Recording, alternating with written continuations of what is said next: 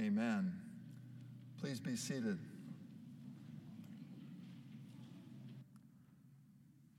In our gospel lesson for this morning, the audience consists of the chief priests and the Pharisees, and they're debating with Jesus. And so there's kind of a verbal, spiritual, emotional struggle taking place. Jesus is teaching in parables. And this particular parable actually gives us a panoramic view of biblical history. It takes us all the way from the Garden of Eden, one could say, up to the time of Christ himself. The vineyard could be understood as representing the garden. This is God's planting. Everything is good. Everything is perfect. There's nothing out of place. There's nothing more God could do or provide than what he's already done in this vineyard, even as he did in Eden long ago. So the vineyard can be understood as representing Eden, the garden. The tenants represent that rebellious part of Israel, the chief priests, the leaders, the elites. The servants represent the prophets that through history God sent, and they were killed, they were stoned, they were imprisoned, they were mocked. And then the Son, of course, symbolizes Jesus himself. And this is the first time in Matthew's gospel that Jesus has acknowledged himself to be the Son of God. So let's take a quick look at the text before we get into the message then. Beginning at verse 33, Jesus said, "Hear another parable. There was a master of a house who," and notice the verbs here, "planted a vineyard and put a fence around it and dug a winepress and built a tower and leased it to tenants," people who were presumed to be responsible caretakers like Adam and Eve in the garden, and went into another country. And this really indicates how God ordinarily rules the world. He rules through people whom he's appointed. When the season for fruit drew near, he sent his servants to the tenants to get his fruit. And the tenants took his servants and beat one, killed another, and stoned another. Again, he sent other servants, more than the first, and this is really indicating a repeated sending, time and time again. Down through biblical history, we see this in the Hebrew Bible. And they did the same to them. Finally, and this is significant now, this is the final revelation of God. There's nothing else after this. If you're going to reject the Son, you're rejecting the ultimate self-revelation of God. There's no Joseph Smith coming. There's no Muhammad coming, appointed by God. Jesus is it. He's the final, complete revelation of the Father. So finally, he sent his Son to them, saying, "They will respect my Son." Now, you and I may hear that and think how foolish of him after they treat the servants, and really in the Greek it's the slaves, how they treat the slaves.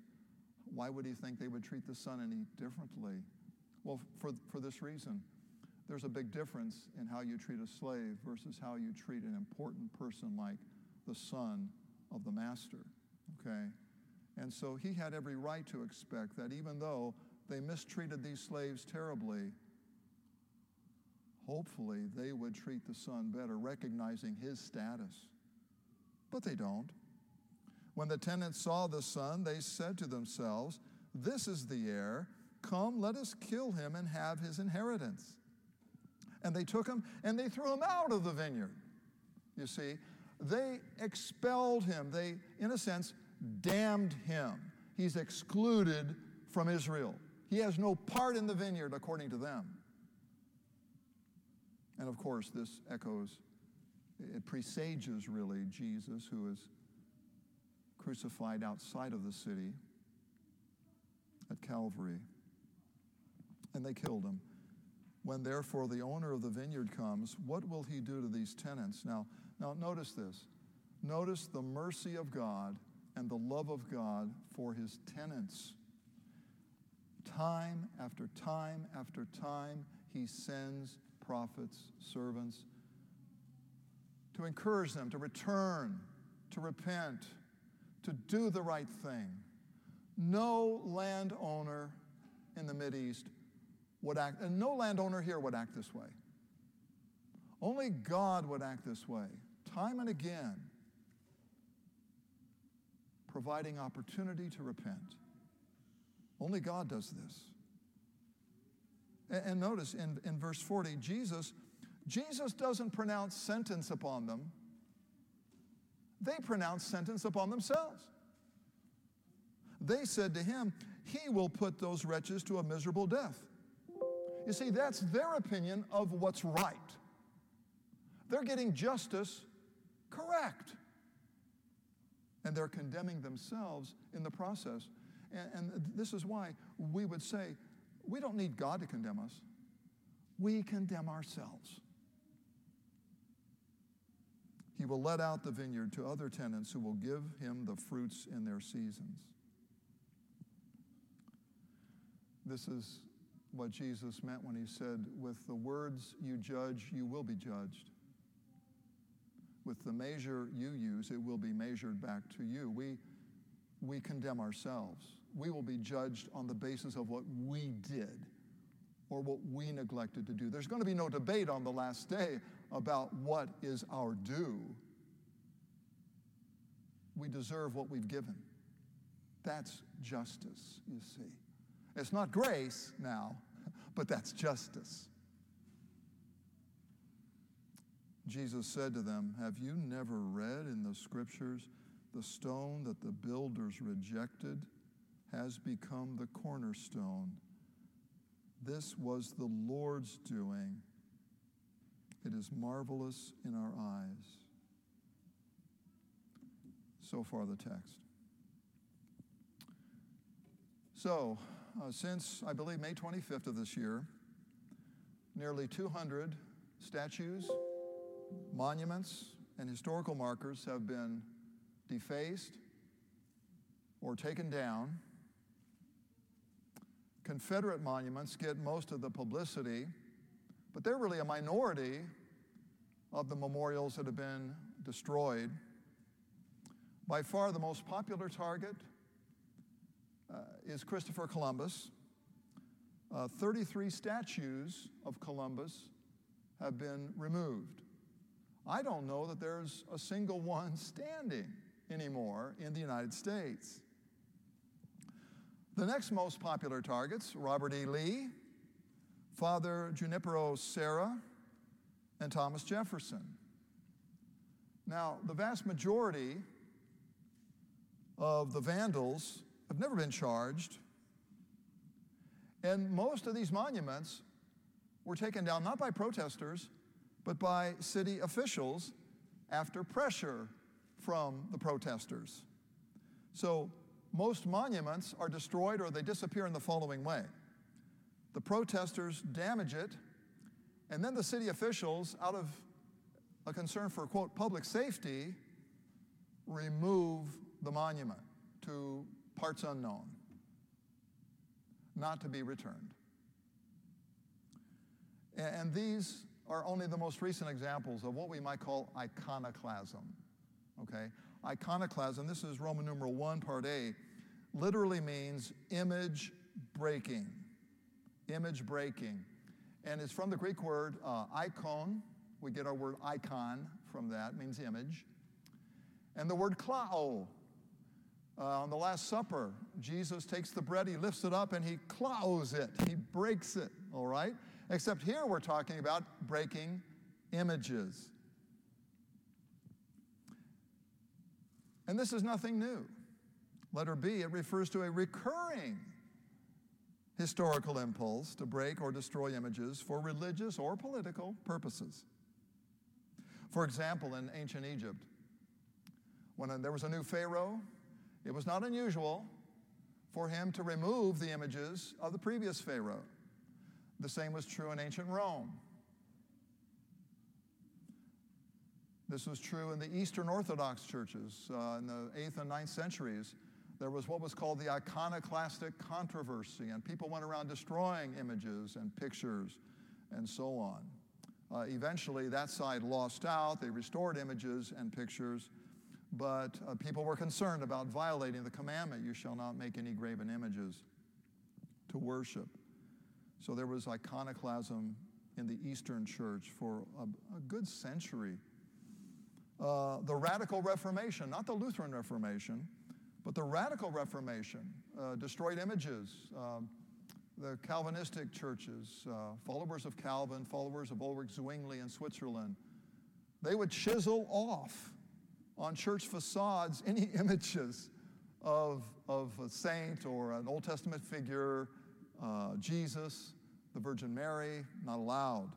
They would remove the images. The same was true in the French Revolution. Any images of saints or of kings were destroyed. This has been true in the Soviet Union. I remember when Nikita Khrushchev became the leader of the old Soviet Union, he removed all the statues of Stalin, and I remember looking at that country and thinking, wow, they do that kind of thing over there. That's rather barbaric.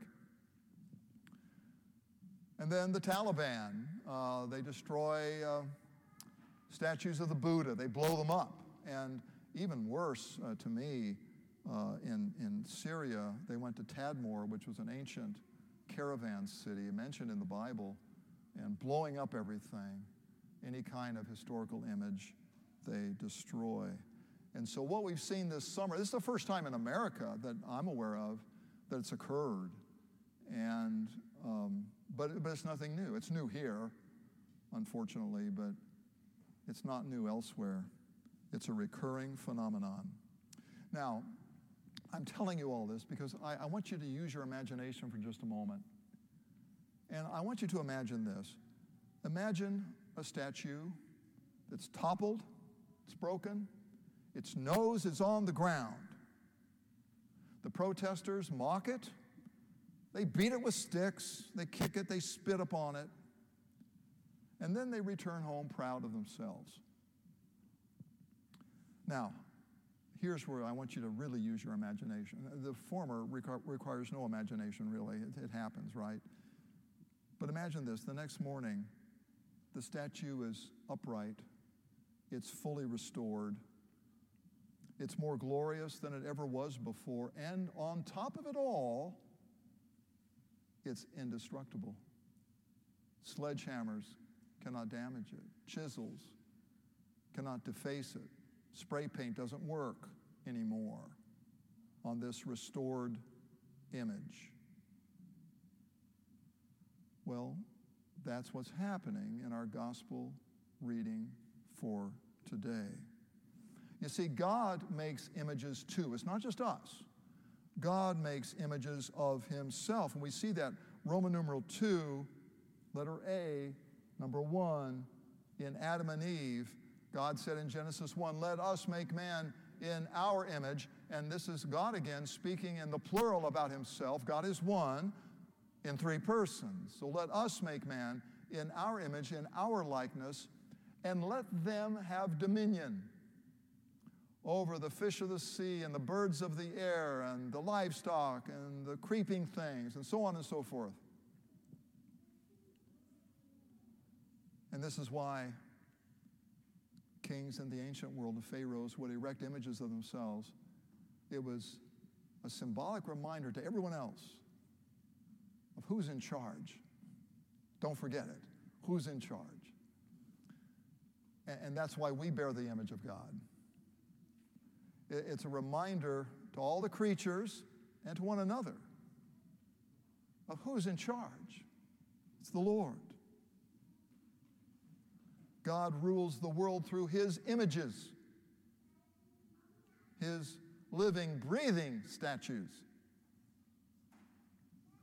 Now, that image exists in us, number 2. But there's a caution here, because we read in Genesis 5 that Adam begat a son in his own image. So there's a difference here. We're still in the image of God, but we resemble Adam more than our Father in heaven. Ever since the fall, that's the reality. We look more like Adam than our Father, and we act more like Adam than our Father. So both are in play. We still bear the image of God, but it is a disfigured image. It's as if we've been defaced. We're born with this sin nature. It is a disfigured image of God that we bear. And not only that, but whenever we sin, whenever we act out the old Adam, we further disfigure the image of God. We further deface ourselves and those whom we sin against. It's as if we take spray paint and uglify someone with it for a moment. It's defacing the very image of God.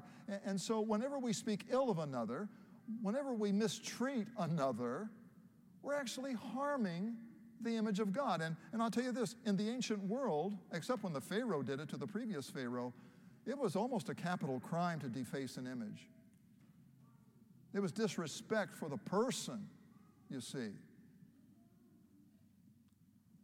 And so it's no different when we disrespect one another or God himself. We're defacing the image of God, and we're defacing ourselves when we act in this way. And so I would ask you, who are the real iconoclasts? The protesters may spray paint a bunch of granite, but when we go our own way apart from God, we deface the real thing, the living image of God in ourselves and in others. Who are the real iconoclasts?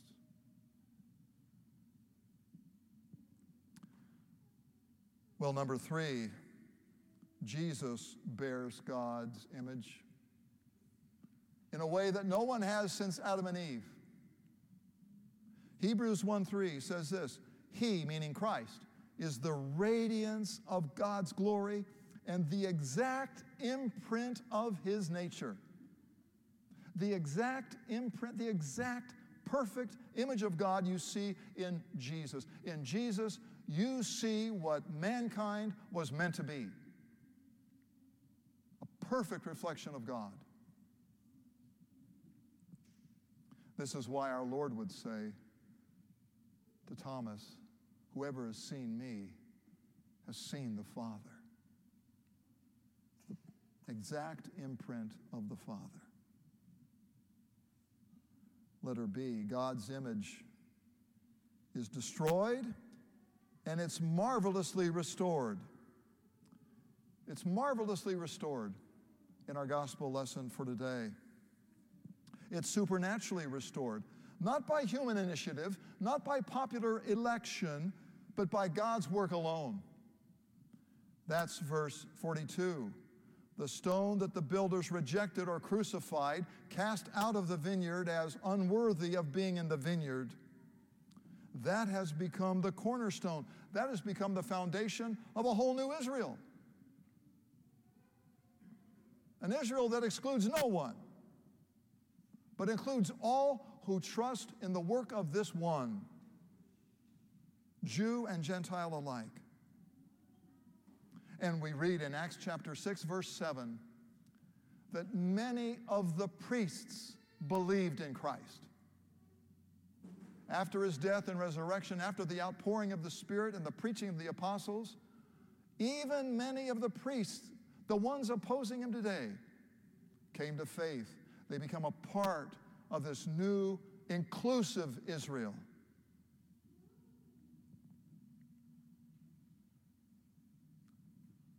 Number 1, through our rejection of him, he accomplishes his acceptance of us.